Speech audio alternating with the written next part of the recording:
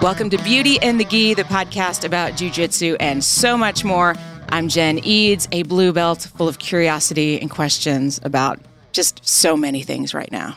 And I'm AJ Klingerman, a Brazilian jiu-jitsu black belt, obsessed with jiu-jitsu.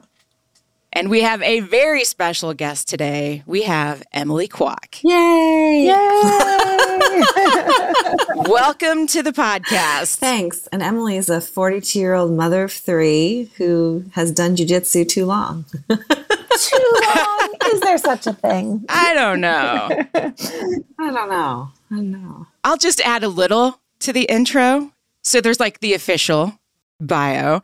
Emily is a multiple-time IBJJF world champion, MMA veteran, co-owner and co-head instructor of Princeton Brazilian Jiu-Jitsu, co-founder of Groundswell Grappling Concepts, featured instructor on the classic How to Defeat the Bigger, Stronger Opponent series, peak performance consultant and freelance writer, and she is widely regarded as an early pioneer of the BJJ scene in North America, being one of the first females to rise to prominence as the sport expanded around the world. Recently, she has won IBJJF Masters 3 Pan Am this year, 2023, and Masters 3 Euros World Champion 2023. I would also just say she's multifaceted, creative, curious, and a do-gooder working to help us all live better lives on and off the mat. Very nice. Depends on which side of the table you're on.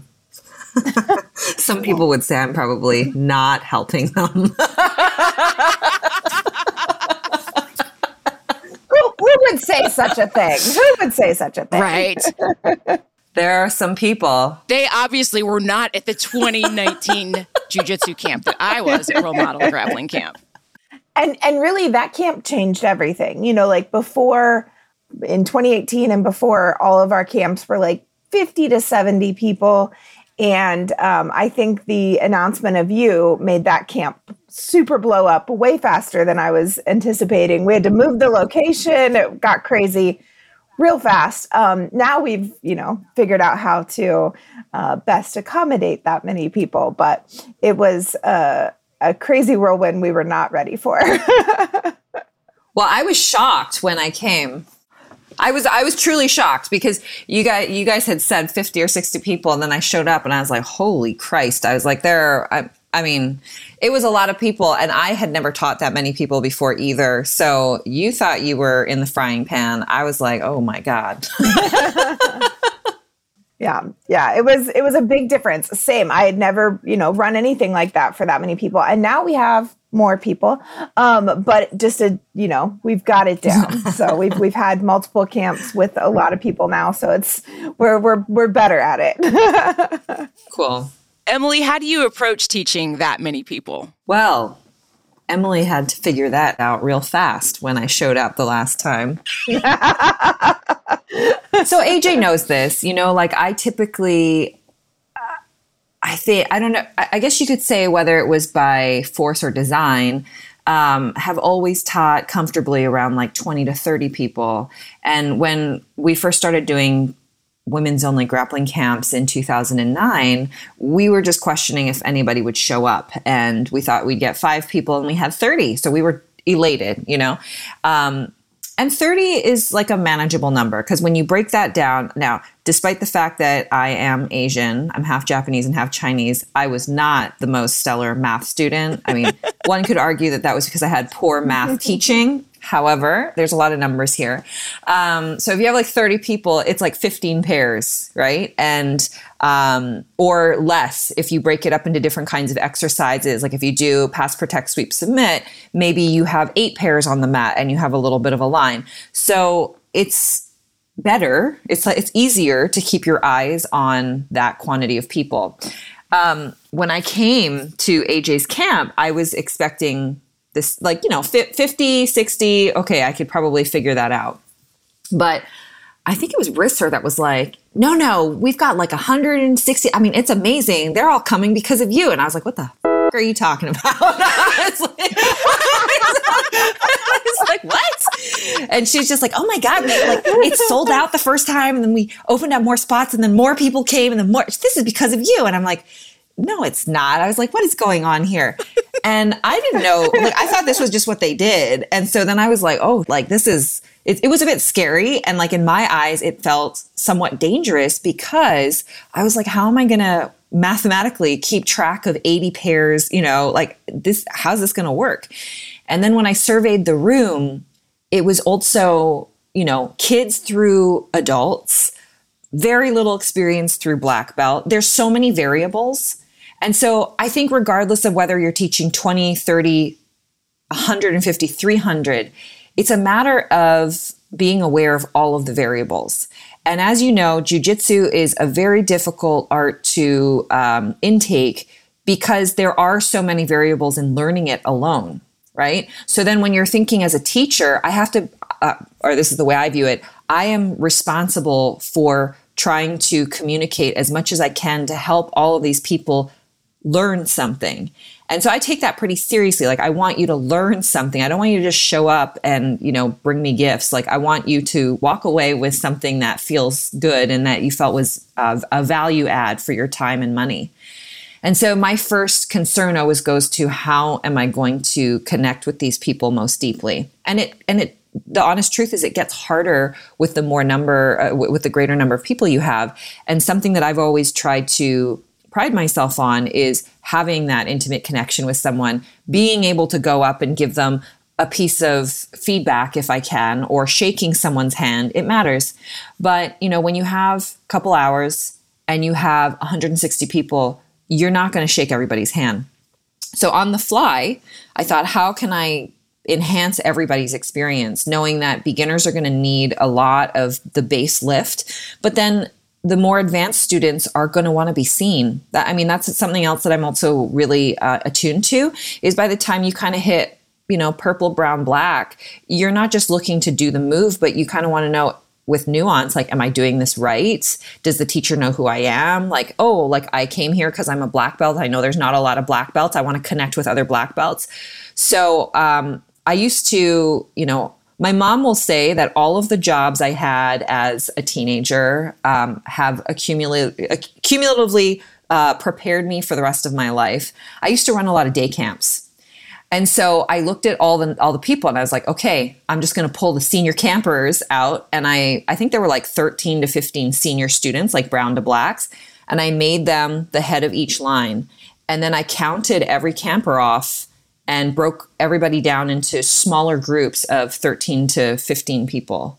And then I had the senior students oversee the group to help make sure that everyone was learning the technique well. And then I would just come around to each of the group and poke in with like touch point with the lead and say, hey, how's it going? Any major problems? Try to address the group. And then I try to give the leaders like a little bit of extra attention. And for me, I was like, this might be the best way to solve the problem of how do I give everybody a great experience? Because I said to AJ, it's important for me to not only do a good job teaching so that these people remember me as a good teacher, but it's really important for me, like if someone hires me to go work for their camp or their school, I don't want their students thinking, oh, they just hired this like lame ass instructor that just dialed it in, or they didn't care, or I got hurt when that person taught their session. And I said to AJ, I was like, it's a matter of reputation and pride for all of us, right? Like I want to make sure that your people feel like this was such a great experience. They're going to come back next year. Now, thank God she still has a business. so hopefully that means that something good came out of it. But, I really take that very seriously, because I think a lot of us who have the privilege to be able to teach outside of our own ecosystems don't always think about like how much rides on you being there, and the investment and the thought and the care that it took to bring you. And so I'm trying to like raise the bar and let people know like this is a job, we got to professionalize it. Absolutely. And, I think you did a fantastic job. I think everybody really enjoyed your session. I mean, it's one of the ones that people are still talking about to this day. I have women that no longer train, life happens and they don't train, and they're still like, oh, but if Emily's back, maybe I'll come to camp. So you made an impact. Yeah, I'm so delighted because, you never know. Yeah, you absolutely did. And I know you made, a huge impact with Rachel.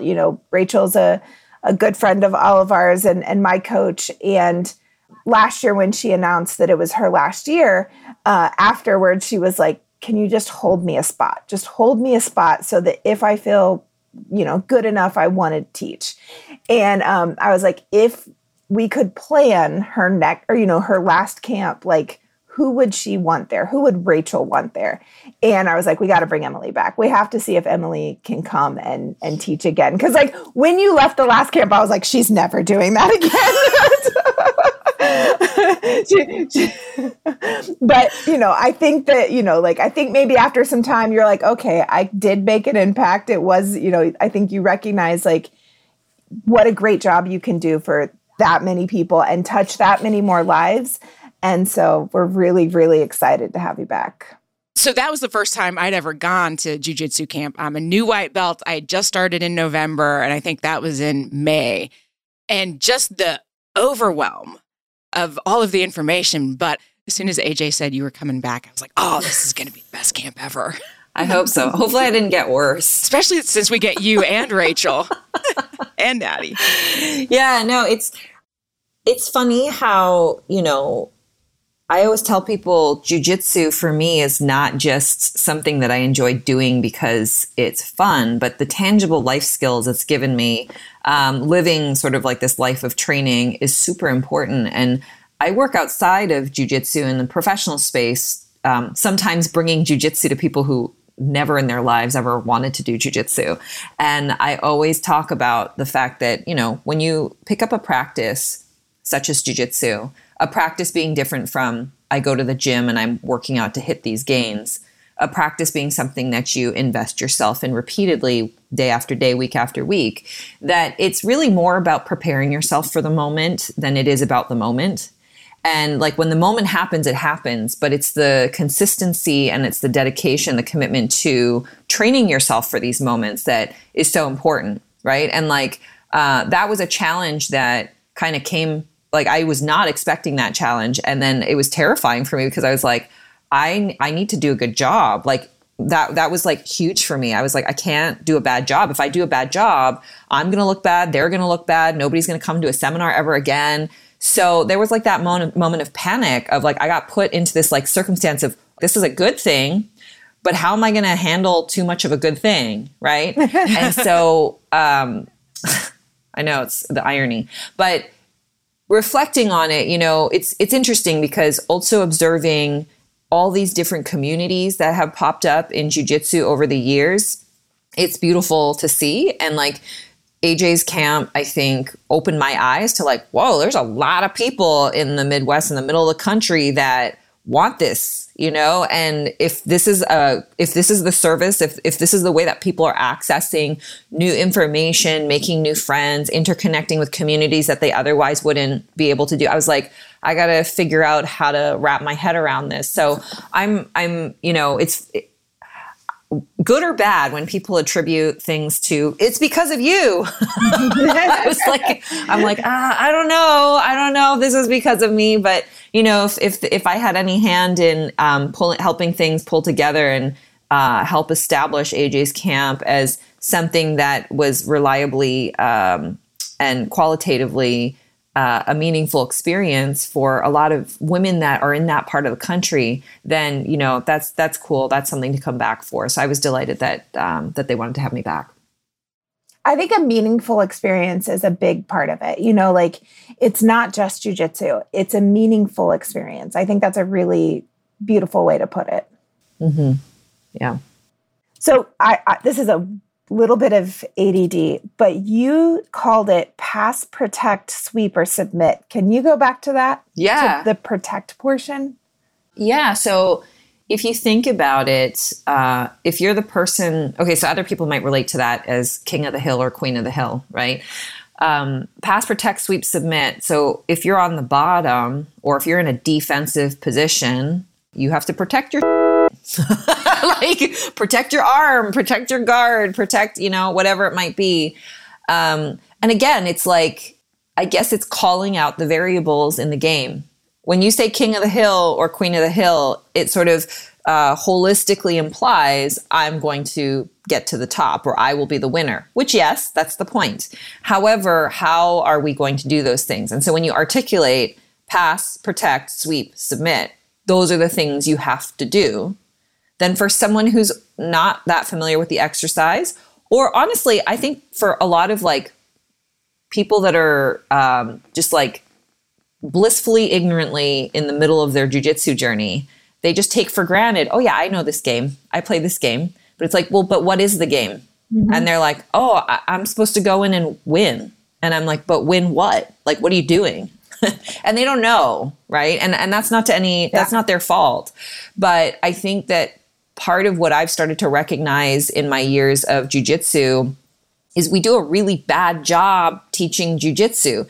I've related learning jujitsu to maybe not now, but like when I came up, it's like being hazed with your pajamas on and like big people trying to haze you. It is, right? Because like you don't know what the hell's going on, and you're like, what do I have to do? And I have to just stay there, and if I don't accept it, then they won't accept me, you know? Last night I taught a seminar at Thrive Jiu-Jitsu in Pacifica, California. Really, really awesome school with a wonderful vibe. And OJ, who's the owner there, it's a delightful guy, but he has a woman there named Deb that has been running a women's program. And we were talking about the old days because she's been training for 23 years. And so like her history in jiu-jitsu and my history in jiu-jitsu is like, there is a lot of things that we put up with back in the day that nobody else would fathom having to put up with today. So all of this to say, if I'm in a position to make a difference, I would like to try and make things less hazy.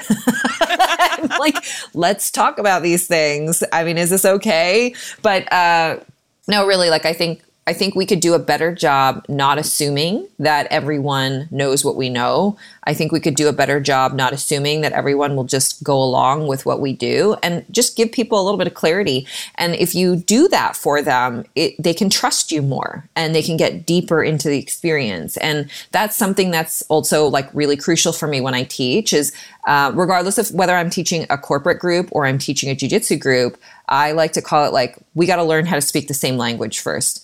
So when I come in the room, I'm going to read the room and I'm going to see how I can receive people. I'm going to try and connect with as many people as I can through language to make them feel comfortable with me before I take them on some sort of journey. Because inevitably, whatever we learn may be new, it might be scary, it might be terrifying for some people. But I think if they can trust my language and if they can trust my presence, then we'll be able to really get into it. And so that's why where I can, I mean, I'm blind to it too sometimes, but where I can, I try to break it down, be extra clear, redundant, dumb for some people. I know some people are like, of course I know that. But I'm like, okay, well, it's good that you know that, but 19 other people in the room don't know that. So yeah, that's where it comes from. So in addition to like the hazing type mentality, what other like major changes do you think you've seen having experienced jiu-jitsu for the past 20 some years? So we are slowly getting better at teaching. Information is now open, right? Like when I started jiu-jitsu, and I would even say up until 10, 15 years ago, the sharing of information was like not a thing. I remember when we made the DVD with Steven Kesting, how to defeat the bigger, stronger opponent. I think he came to New York in 2009 and asked if I wanted to do that. And I immediately was like, no, this is a bad idea. And he's like, why? And I was like, people will laugh at me. You know, I'm a woman. Who's going to want to learn from a woman? DVDs were kind of out there, but like only if you were like Marcelo Garcia, you know? So I was like, I'm not that good, you know, like no, who's going to feel like they should spend money on something that I would want to teach them? YouTube was not a trusted, I mean, okay, maybe it still shouldn't be a trusted resource, but YouTube at the time, you know, it was one of those things where the type of information on there was not very reliable, and it was not a go-to source. And newsletters were still a thing, and tribalism and culty jiu-jitsu schools were a big thing. So you trained at your school. I think I've mentioned this before on other podcasts. I was at a school where they persecuted people that were training in their garage off hours because they considered it like really, really irresponsible if you were trying to drill things outside of your teacher observing you. I think that's kind of idiotic, but whatever. Like that's the mentality that was permeating, right? Yeah. So now you have, again, for better or for worse, a flood of information that is openly accessible.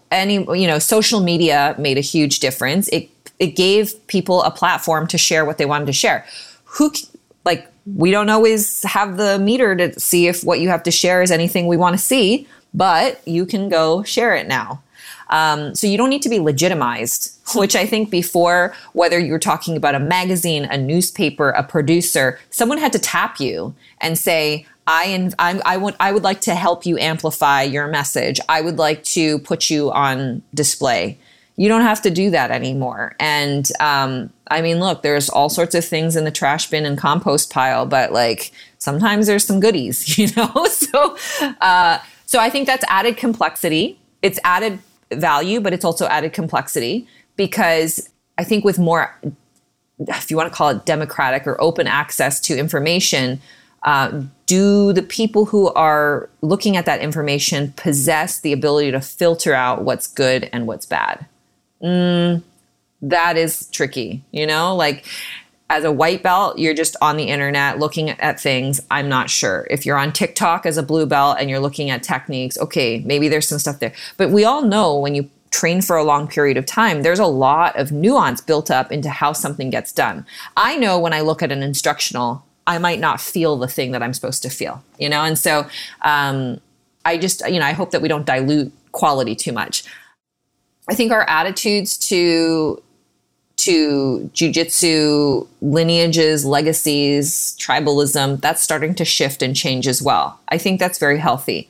In the beginning, there was, I'm not going to say it was all Brazilians, but the old school Brazilian mentality was like, you keep everything in the house. You're not allowed to go across the street and play at your friend's house. Yeah. You're not allowed to listen to what this other person has to say.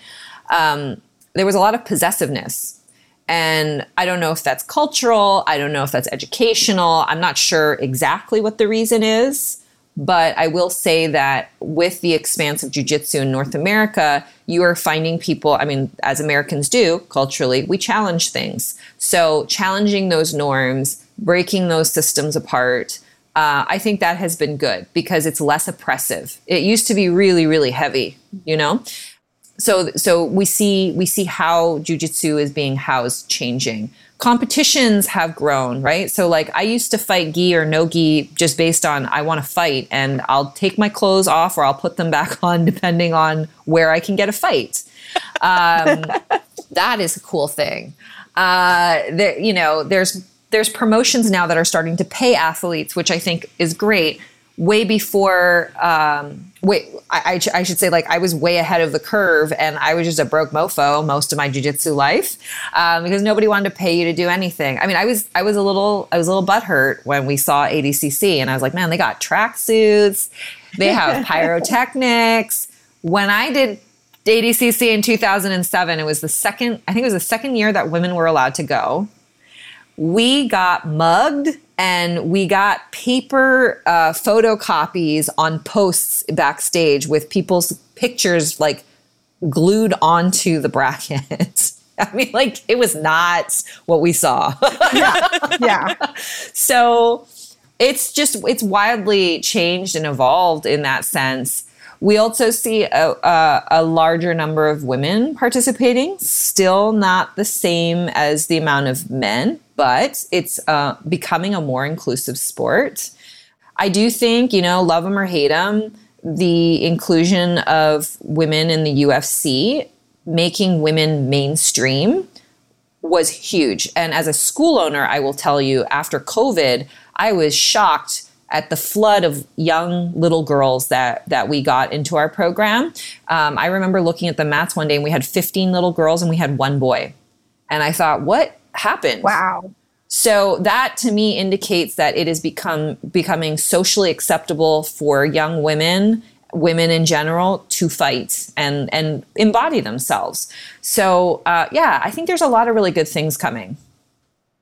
That's very cool. You talk about challenging the norms. And I remember one thing you were saying, I've always been a big advocate for women's only classes for reasons you can go back and listen to previous podcasts about. But, you were talking about like you want it to be the norm that women do jujitsu, whether, like it's teaching co-ed classes, being in co-ed classes. And I think at the time for me, that felt impossible.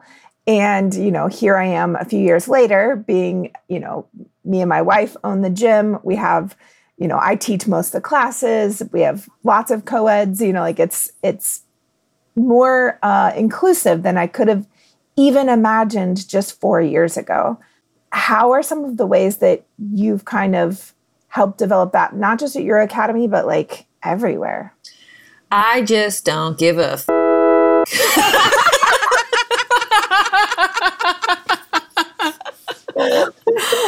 Fair enough. It's like, so some of your audience may or may not know outside of jiu-jitsu, I work with someone by the name of Josh Waitskin very closely. And he's responsible for writing a book called The Art of Learning, which is tremendous, had a huge impact on my performance and my abilities. And I've worked with him for over a decade. And his life is highly unusual because he grew up as a, quote unquote chess prodigy, right? They made a movie about his life, Searching for Bobby Fischer. Then he became a national and a world champion in push hands Tai Chi. Then he wanted to take the jiu-jitsu world by storm, but hurt his back terribly, so he had to stop that. And now he's hard charging in water. He's doing foiling and surfing. A lot. It's interesting. I couldn't understand in the beginning why he hated the word prodigy or genius. Like he would just, people would automatically say that because he was playing chess at the highest levels when he was like a 7 or 8 year old, and he was playing adults that were trying to crush him. And the longer I've known him and the more deeply I've gotten to know him, like I remember he would say, well, I wasn't just born with that. Like I had to work for that. I had to work to be good. I had to work to be able to play at that level.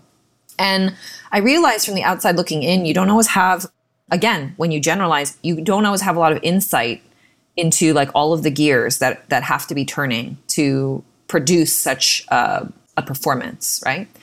And when I think about all the times in my life that I've had an idea of like, oh, this would be kind of cool, or that would be better, or I'd like to do it this way. And all the times that those ideas have been shut down because either I shut it down myself thinking nobody's going to be interested in that, or somebody else would tell me that's not the way we do it, or someone else would say, no, you don't understand what's going on here, right? We largely live in a socialized world, a socialized context, meaning a lot of our actions independently are predicated upon the things and the ways people around us do things. I'm not going to go to the mall because my friends aren't going to the mall. I'm not going to have this drink because my 2 friends aren't going to have this drink. Like I'm going to do what everybody else is going to do, right? I'm going to go to this seminar because all my friends are going to this seminar, not because I want to go to the seminar. And as I've gotten to know Josh more deeply, I've recognized that in some ways he's like given me an example to say, no, like I'm just going to do it the way that works best for me. And the reason why I say that is as I learn, even now, after knowing him for so long, even now, more deeply I understand the stresses and the experiences he had as a young person, having to navigate the adult world as a child. Right. And having to know that your opinion and that your way of doing things was better. Like you would win if you had this game plan, or you would perform like this if you did that, right? What child, what person is put in the pressure cooker like that? Most of us are not. And so whenever I start to doubt myself, because he's really championed me to invest in me. When everyone is doing more, he's asking me to do less. He's asking me to go deeper, not spread myself more thin, right? And when I think about the ways in which I want to do things, there are some things that I'm like, legitimately, I don't think this is ego. I'm just like, no, I just think this is a smarter idea. Like, why are we doing it this way? And most of us have a hard time, including myself, saying, no, you're wrong. This is better. Let's just do it this way and we'll see what happens. We're not going to do more of the same. And so I really take that to heart now. And if anything, I always think of a little Josh on my shoulder. He's never one to actually input. Like, he's happy to just let me run my life. But I always think about the fact that I aspire to get to a place where my internal voice does not contradict my instinct, because my instinct is well informed. At this point, at 42 years old, it's informed, okay? It's taken a long time for me to be able to be okay with that and to not, I think sometimes as females, we're like, or as, minorities, we end up going, oh, yeah, I should defer, you're right. And no, like, we don't have to do that anymore. Especially, like, why have I gone and competed at all these levels? Why have I tried to do instructionals? Why have I tried to, teach these concepts outside of jiu-jitsu? Because I'm not going to put myself in a position where you can doubt me. I'm not going to put myself in a position where you're going to undermine me. I'm going to show up straight. You're going to know what the fuck I've done to have this opinion. And if you have something to say about it, let's go. And like, the world needs that. The world needs that, because we have been for far too long looking up to, I think, people who are truly not leaders. They're kind of leaders by default, because we have this tendency to worship our jiu-jitsu heroes. But our jiu-jitsu heroes are human. And I had to learn that the hard way, like when I looked at my heroes, right? And I think that people have to learn that about what, if someone sees me that way, like, I am human. And as a human, I can do things, I can take actions to make you believe and trust the human that I am. So I'm going to try to do that. And then I'm going to try to use my influence to change things, in my opinion, for the better. So that's where I get that from. Nice. Jen, you have more questions? Of course I have more questions. I would like to talk about your podcast, Emily. Let's talk. The Master and the Apprentice. Can you tell us a little bit about what made you even want to do a podcast? So COVID happened, right? And like, everybody is at home twiddling their thumbs. I started a vegetable garden. I started my bougie kitchen. I was bird watching. We did a lot of that here. And I was doing all these like fun things that I would never have time to do. No longer have time to do. But there was, I'm no stranger to podcasts. I talk a lot, whether people like that or not. I mean, that's what you get. Don't listen. Don't listen if you don't like it. But I talk a lot. Teaching, articulating, conversing are all things that really turn me on. And over the pandemic, I'm involved in a small business, like a group of tech guys, and we were consulting in the tech space. And one of my partners said, "Hey, I've got some memberships that I can give away for this app called Clubhouse. Do you know what Clubhouse is?" And for a brief time, it really was a big thing over COVID. I'm not really sure what the opinion on it is now, but it was an audio app. And for people that don't know what it was, when it first began, it was an audio app that was invite only. So you couldn't just sign up for the service. Someone had to give you an invite and pull you in. So the community was very concentrated. And from what I understand, the origins, there were a lot of influencers in the African American community, celebrities, musicians, people in the tech space. And so it kind of organically developed this very unusual group of people that you would probably never meet in real life, never. And so I go on Clubhouse to poke around, and I'm like, this is kind of cool. And as I'm as I'm sorting through all the different rooms and the chat rooms, what happens is you can go into a room, quote unquote, and listen to, essentially it's almost like a live podcast, but there's a speaker who's live. and everyone has a little avatar on your screen, and the speaker can invite panelists or audience members up on stage. You just tap to raise your hand, and then you can directly have a conversation with that person. And so I was looking through the rooms, and I see martial arts like led by Lupe Fiasco, and I was like, is this like Push Kick, the hip hop artist Lupe Fiasco? I was like, no way. But I was like, maybe, because I know that for some reason, I knew that there was a loose connection with him and Show Your Roll, and Show Your Roll is a mutual sponsor. And so I went in the room, and sure enough, it's this like guy that you listen to on the radio that is now talking to an audience about martial arts. And I was like, what does he know about martial arts? So I'm listening to him, and then I ask a question, and sure enough, we start chatting on stage, and here I am having a conversation with a Grammy Award-winning artist. It was crazy. And then he followed me, and then I was like, wait, what? And it's the feeling of when someone recognizes you, right? Like someone that you respect or you admire sees you like as a person, not a spec, but as a person, and you're just like, oh my God. So then following day, I was on there again, and there was a room that he was leading on art.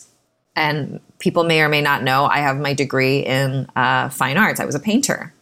And so here was another intersecting topic that interested me. So I go in this room, and he pulls me up on stage, and he says, oh, hi, Sensei Emily. He calls me Sensei Emily. And I was like, oh, hello.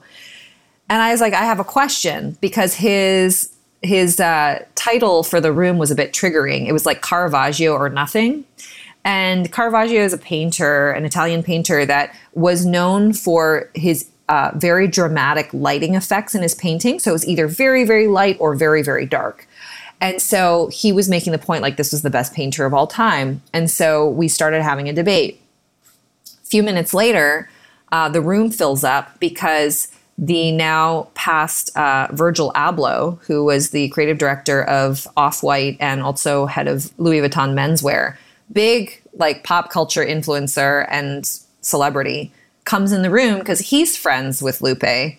So then now I'm on stage talking to Lupe Fiasco and Virgil Abloh, and I'm like, what is going on in my life right now?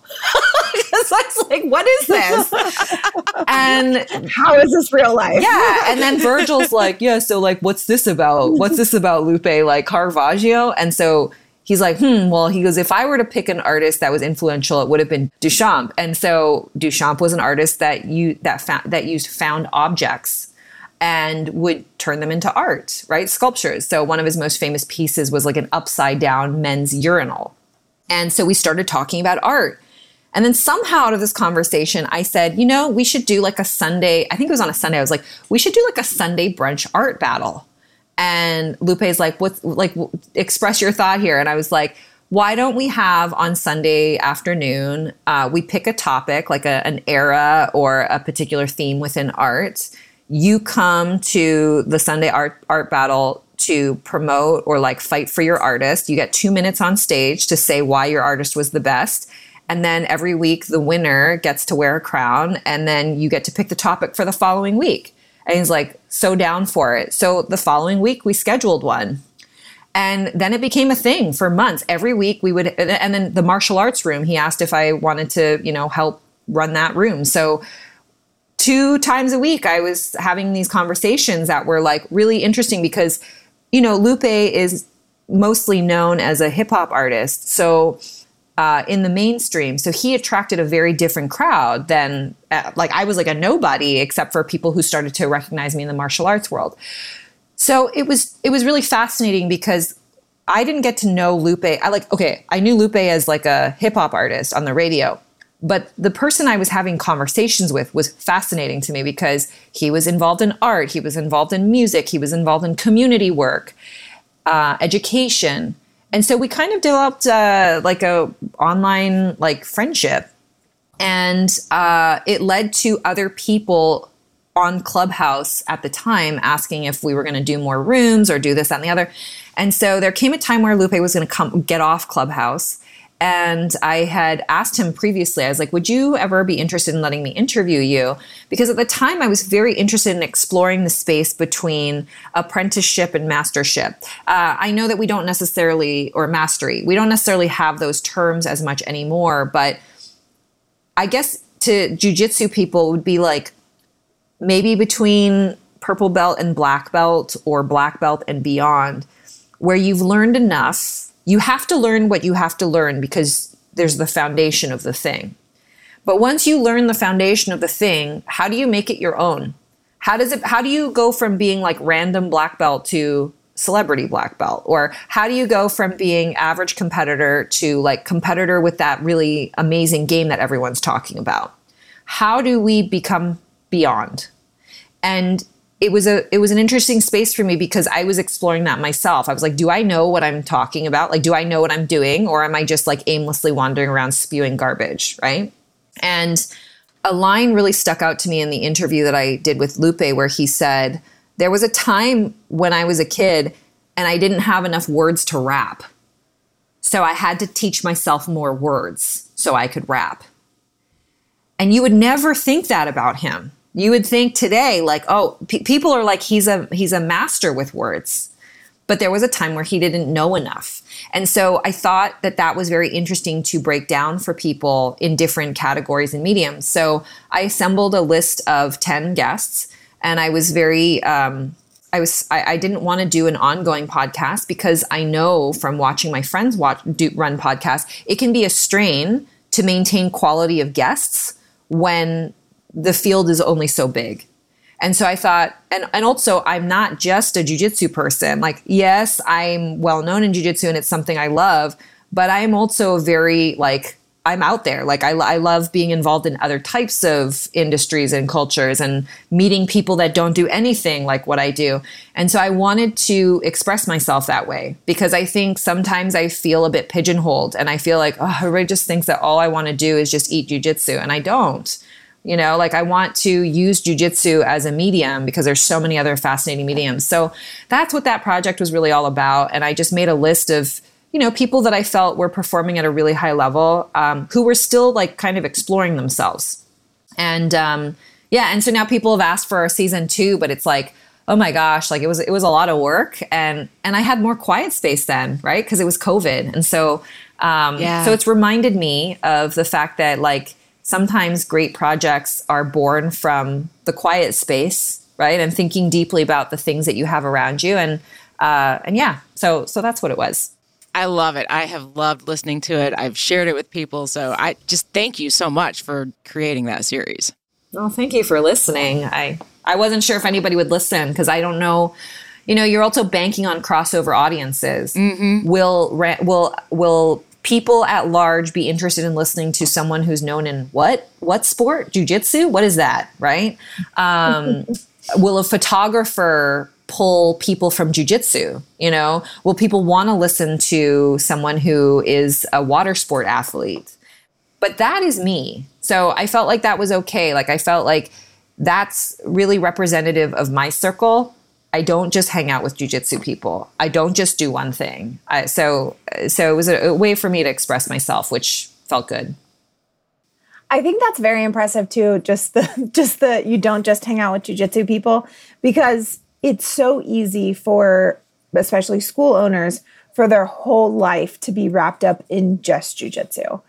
So do you have any suggestions for how to best balance not making jiu-jitsu your entire life or identity?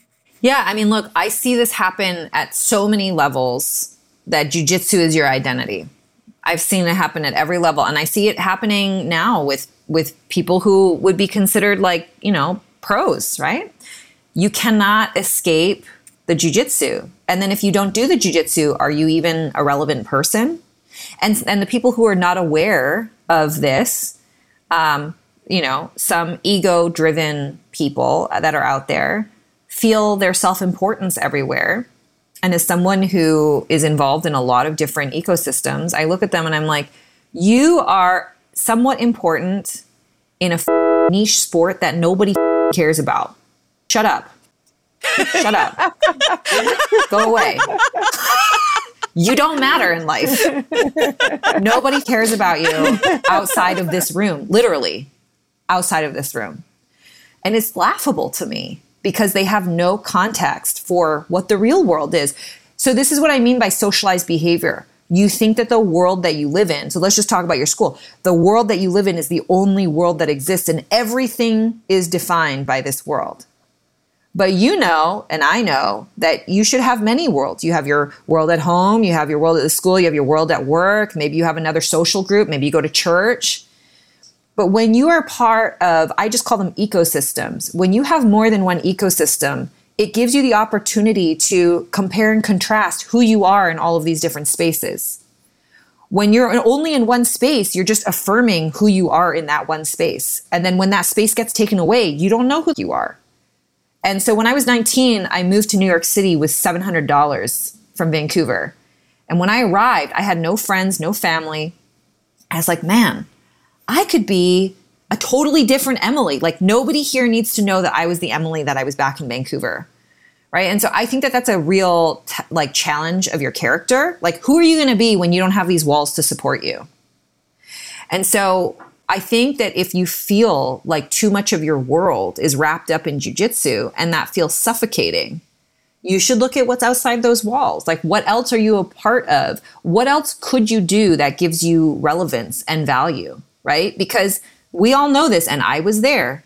When your jujitsu world comes crashing down because someone wants to blackball you, or God forbid, you trained at somebody's school and you shouldn't have, or the girls don't like you anymore at the school that you're in. Whatever the reason is, if jujitsu is the only house that you live in, your world will fall apart. So just, I think, as a matter of mental health, I even practice this with my children. They are in Girl Scouts, they are in jiu-jitsu, they go to gymnastics, they're at school events, they have their neighborhood friends, they have my friends, they have my friends' children as friends. Why? Because I know that in life, one day, someone is going to be a mean and make you feel like about yourself. And I will be damned if my children can't look at everybody else that loves them and say, no, I'm not the problem. That person is the problem. That's so important. And so I think that, whether you're a child or you're an adult, you need to give yourself more context so that you know, I am not the problem. Or if everyone in all of your ecosystems is always running away from you, you are the problem.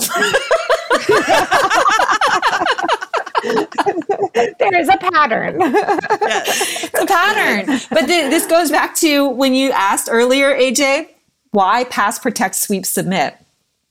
I am articulating all the differences, right? And it's like the same thing in your social circles. Like, build evidence so you know where your opinion or your feelings come from. Don't just take it out of your ass, which is what we do. Right. And so really signal to yourself, wow, I went to this school and nobody wants to be my friend. I went to that school and nobody wants to be my friend. And I went to the camp and nobody wanted to be my friend. Like, what's going on? Is it them? Or am I not training with people properly? But it requires some vulnerability and reflection to look at the trends amongst all your circles. And if everybody's going away and they're not coming in, that signals something.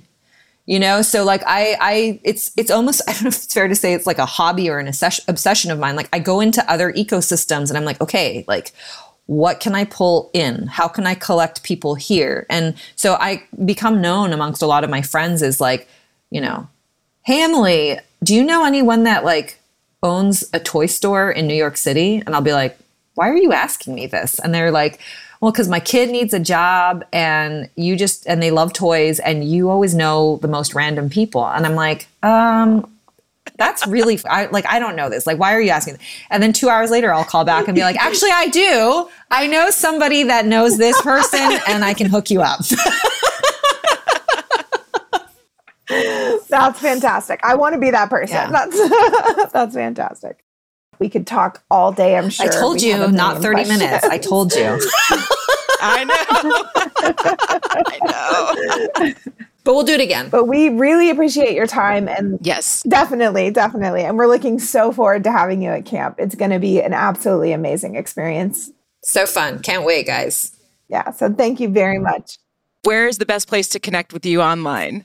You can catch me probably on Instagram, Emily Kwok BJJ, or you can go to my website, emilykwok.com, send me an email. I'm really sorry for anyone that's listening that I have not replied to. I've just been bombarded this month. So yeah, we'll get around to it.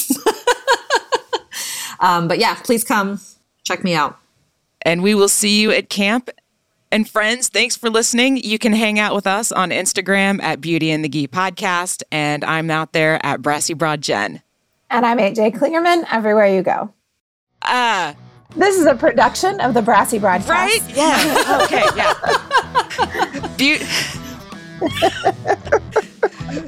Beauty and the Gi is a production of the Brassy Broadcasting Company. And brought to you by Role Model Grappling. Okay.